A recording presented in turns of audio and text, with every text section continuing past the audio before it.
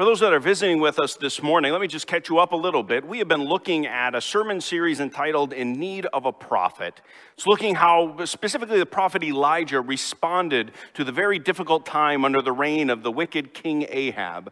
We've been walking through that, especially the last few chapters of 1 Kings as we looked at the failures of King Ahab. And that continues this morning as we work through the last part of chapter 22 of 1 Kings. We'll be reading verses this morning 29 through 40, and we'll be rereading and revisiting the text through the message. So I encourage you, if you have your Bibles open, to keep them open once I finished reading. Again, from 1 Kings chapter 22, starting in verse 29. So the king of Israel and Jehoshaphat, the king of Judah, went up to Ramoth-Gilead. And the king of Israel said to Jehoshaphat, I will disguise myself and go into battle, but you wear your robes. And the king of Israel disguised himself and went into battle. Now the king of Syria had commanded the 32 captains of his chariots, fight with neither small nor great, but only with the king of Israel. And when the captains of the chariots saw Jehoshaphat, they said, it is surely the king of Israel. So they turned to fight against him. And Jehoshaphat cried out. And when the captains of the chariots saw that it was not the king of Israel, they turned back from pursuing him. But a certain man drew his bow at random and struck the king of Israel between the scale of armor and the breastplate. Therefore he said to the driver of his chariot, turn around and carry me out of the battle, for I am wounded. And the battle continued that day, and the king was propped up in his chariot facing the Syrians until at evening he died. And the blood of the wound flowed into the bottom of the chariot. And about sunset, a cry went through the army, every man to his city, and every man to his country. So the king died and was brought to Samaria. And they buried the king in Samaria, and they washed the chariot by the pool of Samaria. And the dogs licked up his blood, and the prostitutes washed themselves in it, according to the word of the Lord that had been spoken. Now the rest of the acts of Ahab and all that he did, and the ivory house that he built, and all the cities that he built, are they not written in the book of the Chronicles of the kings of Israel? So Ahab slept with his fathers, and Ahaziah his son reigned in his place. This is the word of the Lord. Thanks be to God. As I was contemplating this text, I started to contemplate an interesting phenomenon that I think I see pretty regularly when it comes to humans' response to promises.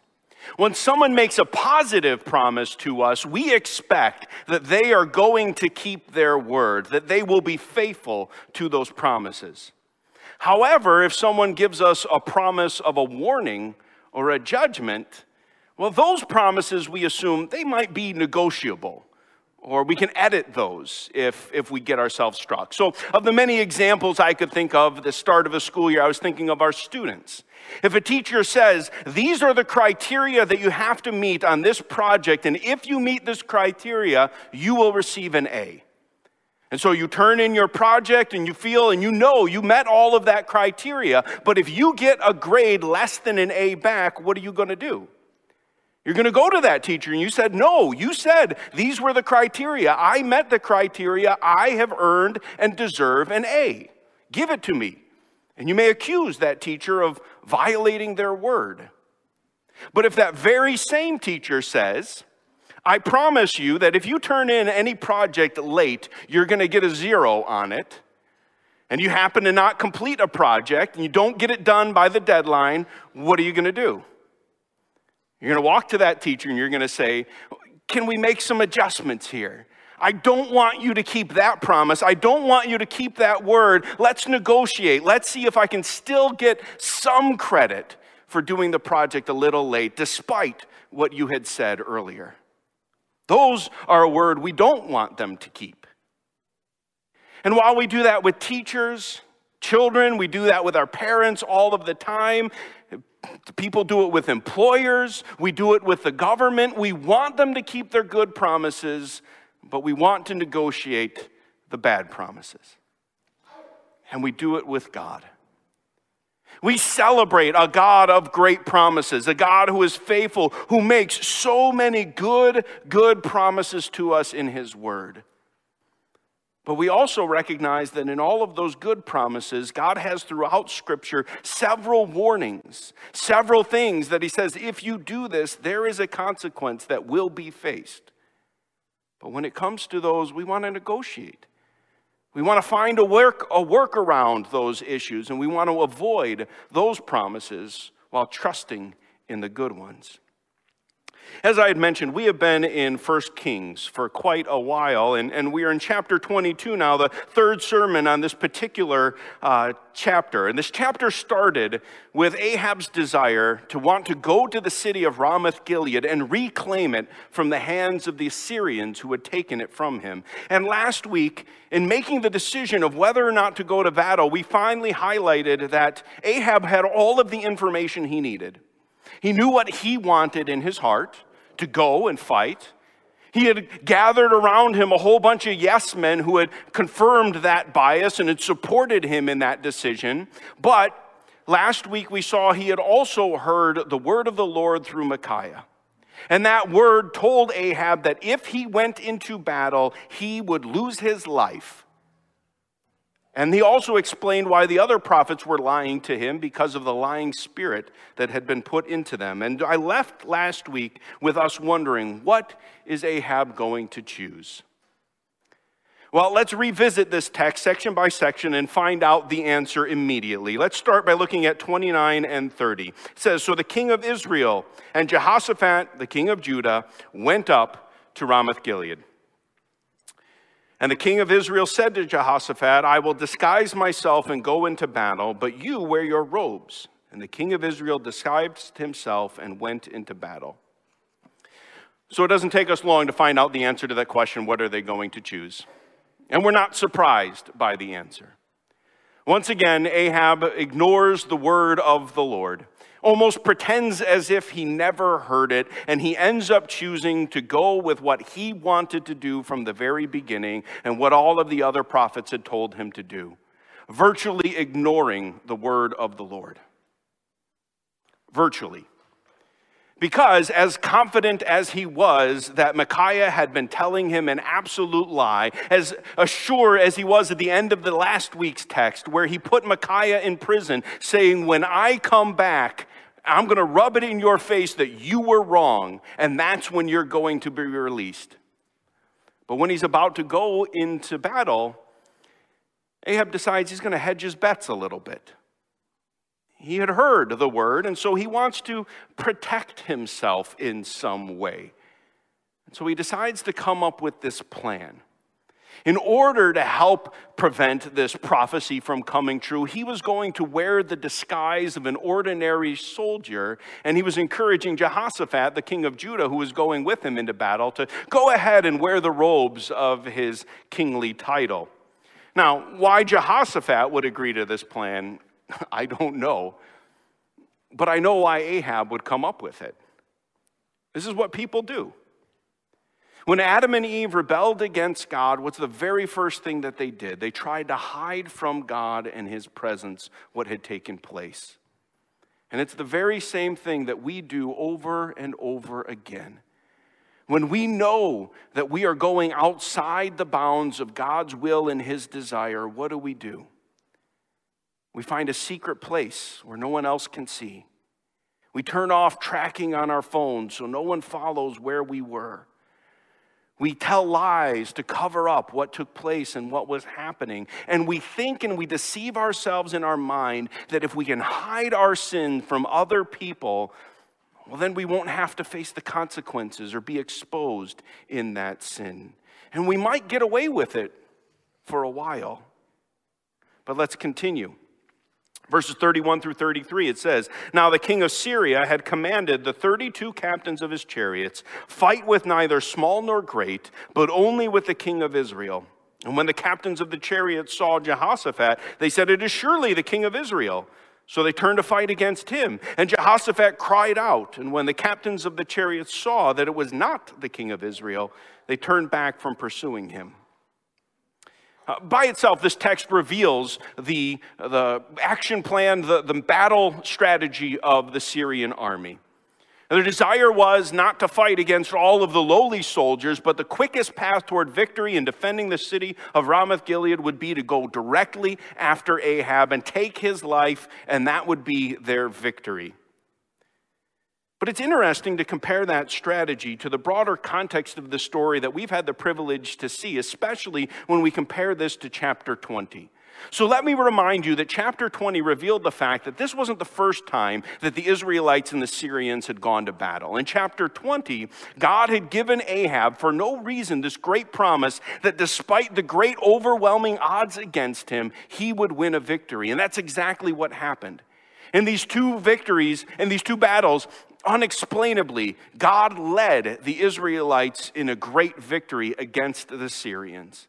We are told even that in that second battle, 127,000 foot soldiers of Syria died in one day. But when that victory was ready to be secured and finalized, the king of Syria, Ben-Hadad, pleaded for his life in the presence of Ahab. And instead of finishing the victory and killing the king as God has instructed, Ahab agreed to allow him to live. He invited him up into his chariot, and he made a treaty with Ben-Hadad, a treaty that Ben-Hadad did not keep, and led to all of these problems of chapter 22. And in this battle, Ben-Hadad instructs his army to do the complete opposite of what had happened in chapter 20. He said, forget about all of the foot soldiers and go only after the king. For in there is victory. Which leads us to wonder, why had Ahab ignored God's word to kill Ben-Hadad and finish the battle in chapter 20? And if Ahab had listened to those instructions to kill off Ben-Hadad in chapter 20, how would that have changed things in chapter 22? And in asking that question, we realize from the very beginning that God's commands had been for the benefit of Ahab. And if he would have been obedient in chapter 20, he very well may have been alive in chapter 22. But Ahab tries to find his way around that word. And again, he disguises himself, and for a while that works. You can see why he chose to hide himself amongst the normal soldiers and put Jehoshaphat in the center of attention, and he gets it. But when he cries out, whether how he cried or what he said in his cry, it revealed to everyone that that wasn't Ahab. And so the general battle gets gets commenced, and then we move forward to verse 34 that said, in that battle, a certain man drew his bow at random and struck the king of Israel between the scale armor and the breastplate. Therefore he said to the driver of his chariot, turn around and carry me out of the battle, for I am wounded. Ahab's disguise had worked for a while.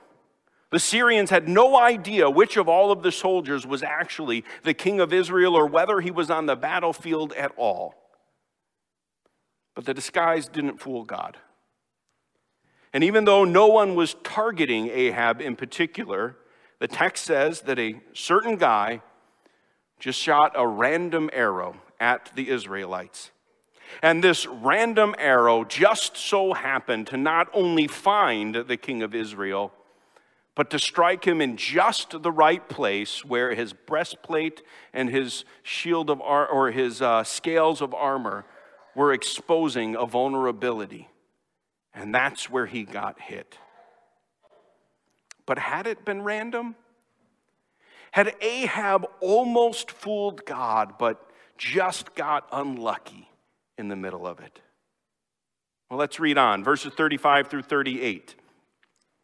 And the battle continued that day, and the king was propped up in his chariot facing the Syrians, until at evening he died.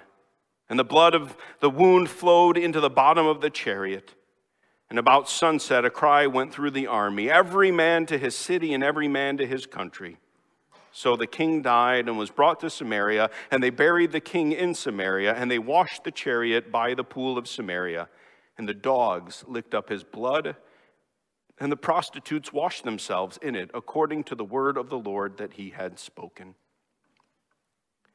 As much as Ahab had thought that he could find a way around the word of the Lord, what we see very clearly in this text is that immediately 3 prophecies had been fulfilled. After letting Ben-Hadad live in chapter 20, a prophet had disguised himself as an ordinary soldier and pronounced a judgment upon Ahab, saying in verse 42 of chapter 20, "Because you have let go out of your hand the man whom I have devoted to destruction, therefore your life shall be for his life, and your people for his people." In chapter 21, after stealing the vineyard of Naboth, Elijah said to Ahab in 1 Kings 21:19, "Thus says the Lord, in the place where dogs licked up the blood of Naboth, shall dogs lick up your own blood." And earlier in this chapter, when consulted about whether or not to go to the battle, the word of the Lord came through the prophet Micaiah when he said in verse 17, "I saw all Israel scattered in the mountains as sheep that had no shepherd. And the Lord said, these have no master. Let each return to his home in peace."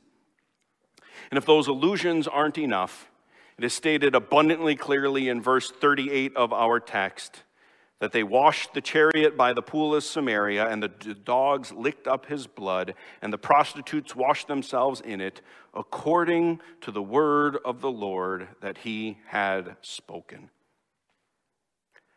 And that's the point of this whole passage.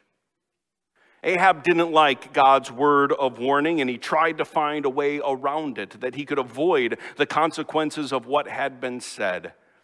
But God's word is not negotiable. There was no way around it, and although it was described as something happening at random, God's word was true, and Ahab did lose his life according to the word of the Lord that had been spoken. I'm going to elaborate on that point in a bit because it's the main point of the text, but let's finish out this section that we read this morning and looking at verses 39 and 40.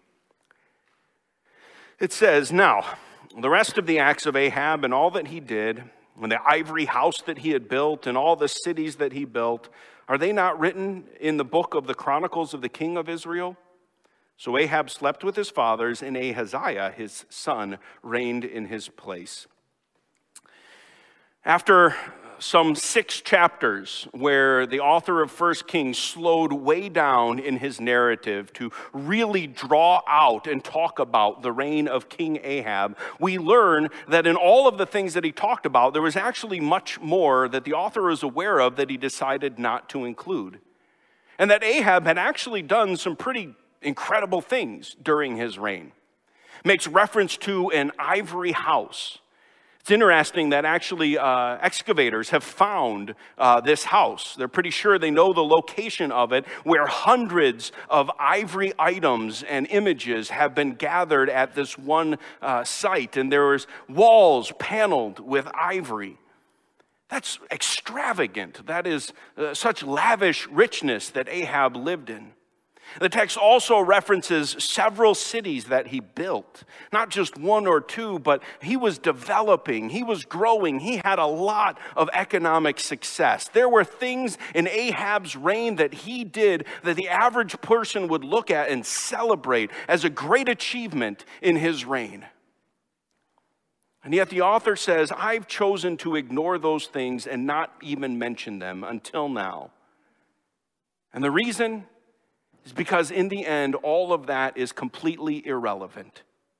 Yeah, he may have had riches, he may have accomplished these things, but in the end, as a king of Israel, none of those things make a difference, because the only thing that mattered as king was, how did he lead his people? Did he lead them in an example of a servant of God, obedient to his word, or did he lead them away from God? And for Ahab, the answer is clear. His legacy was one of totally dismissing the word of the Lord. He led the people away from him rather than into his presence, setting the kind of example that a king was supposed to set. But as soon as we recognize that about Ahab, it again draws our attention back to ourselves and the concerns of this whole sermon series. Again, common human nature is that we want to cling to and celebrate the great promises that God makes on our behalf in Scripture. Society wants to believe that there is, after death, this place called heaven. A place where all of the struggles of sin are gone and where after life we can exist with no disease, no problems. It's an eternal existence of happiness, joy, and peace. And we want to believe that as long as we're not all that bad, that we're all going to make it there. That it doesn't take much, that we get those promises and everyone would be welcome just as long as they don't do any of the really, really bad things or don't make the top 10 list of worst sinners ever. And yet, we also live in a world that wants to negotiate the warnings of God. I think that God's word and directions for our lives are just options to be considered, that we can choose to obey God's word or ignore it, and that choice has no consequences for us, that his word is optional, negotiable, and avoidable. It's our life, so I'm going to live it how I want, and I'll expect God to reward me at the end. And that's where we are reminded of the fact that we serve a faithful God.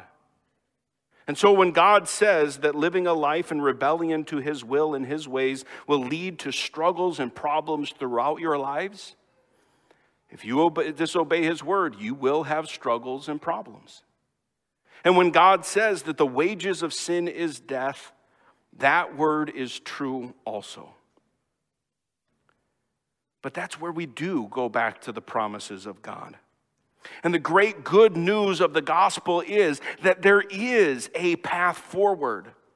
But it's not up to us to decide what that path forward is, but there is only one way to that eternal security. And that way is by having faith in Jesus Christ as our Savior and our Lord. To look at our lives and say, I know I am a sinner that has been living in rebellion against God. And I know that as a result of that, the word says I deserve rejection from God forever and eternity in hell. But I confess my sin. And I turn to Jesus as my Savior, recognizing that when he died on the cross, he bore the consequences of my sins on himself. And he invites me into a life with him. And in that life, I turn to him as Lord. I say that since you have purchased me with your blood, I now belong to you, body and soul. And so I will surrender to your decrees and to your ways. I'm not just going to accept your gift of salvation and pretend like I can go on living my own desires and my own ways, but I will live for the God that died for me. Not so that I can earn my way into heaven, but out of the deepest gratitude for what he has done. Both sides of that are true. And when we surrender and we accept Jesus as our Lord and Savior, we can know with absolute certainty that our God is faithful and he will keep those promises, that all for whom Jesus died will join him in glory one day. And so, when we look at our lives and what we're about and the promises of God, the question is, are you assuming that you're going to get to heaven on your own terms, that you can live however you want to live, and then it's just as long as you didn't do it bad enough, you'll get to heaven? That is not what the scriptures say. Instead, they say there is only one way to heaven. That is by surrendering your life to your Lord and Savior, Jesus Christ, and putting your faith in him. And of all of the things that you achieve in this life, riches mean nothing. Success in business mean nothing. All that matters is what did you do with Jesus? So the invitation is to accept that great gift of grace. Today, to say that I want that relationship with the Lord to be restored, and so I'm going to look to Jesus in faith, accept him as my Lord and Savior, and to live in obedience to his will to the best of my ability by the guidance of his Holy Spirit. That, friends, is the only path to heaven. That is the promise of God's word. It's the good promise that is matched with the other promise that if we deny Jesus, there is only one place for us, which is eternal separation from him. Turn to Christ, accept his gracious gift, and do so to his glory and honor. Let's have a word of prayer. Father in heaven, when we read these stories of the wicked King Ahab, we see ourselves and recognize that far too often we have tried to negotiate with your word and assume that your warnings and your judgments won't apply to us. We have tried to hide from you and deceived ourselves into thinking that as long as we aren't caught by other humans, that you don't see our rebellion and our rejection of you.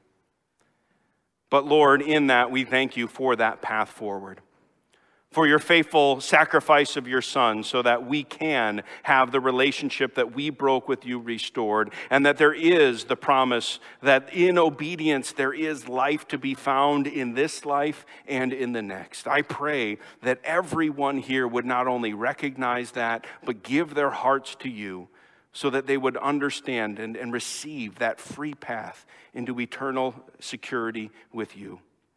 And then, Lord, may all that we live for not be for our glory, for our fame, for our wealth and progress, but may all we do be in service to you, our great King and Lord. This we pray in the name of Jesus. Amen.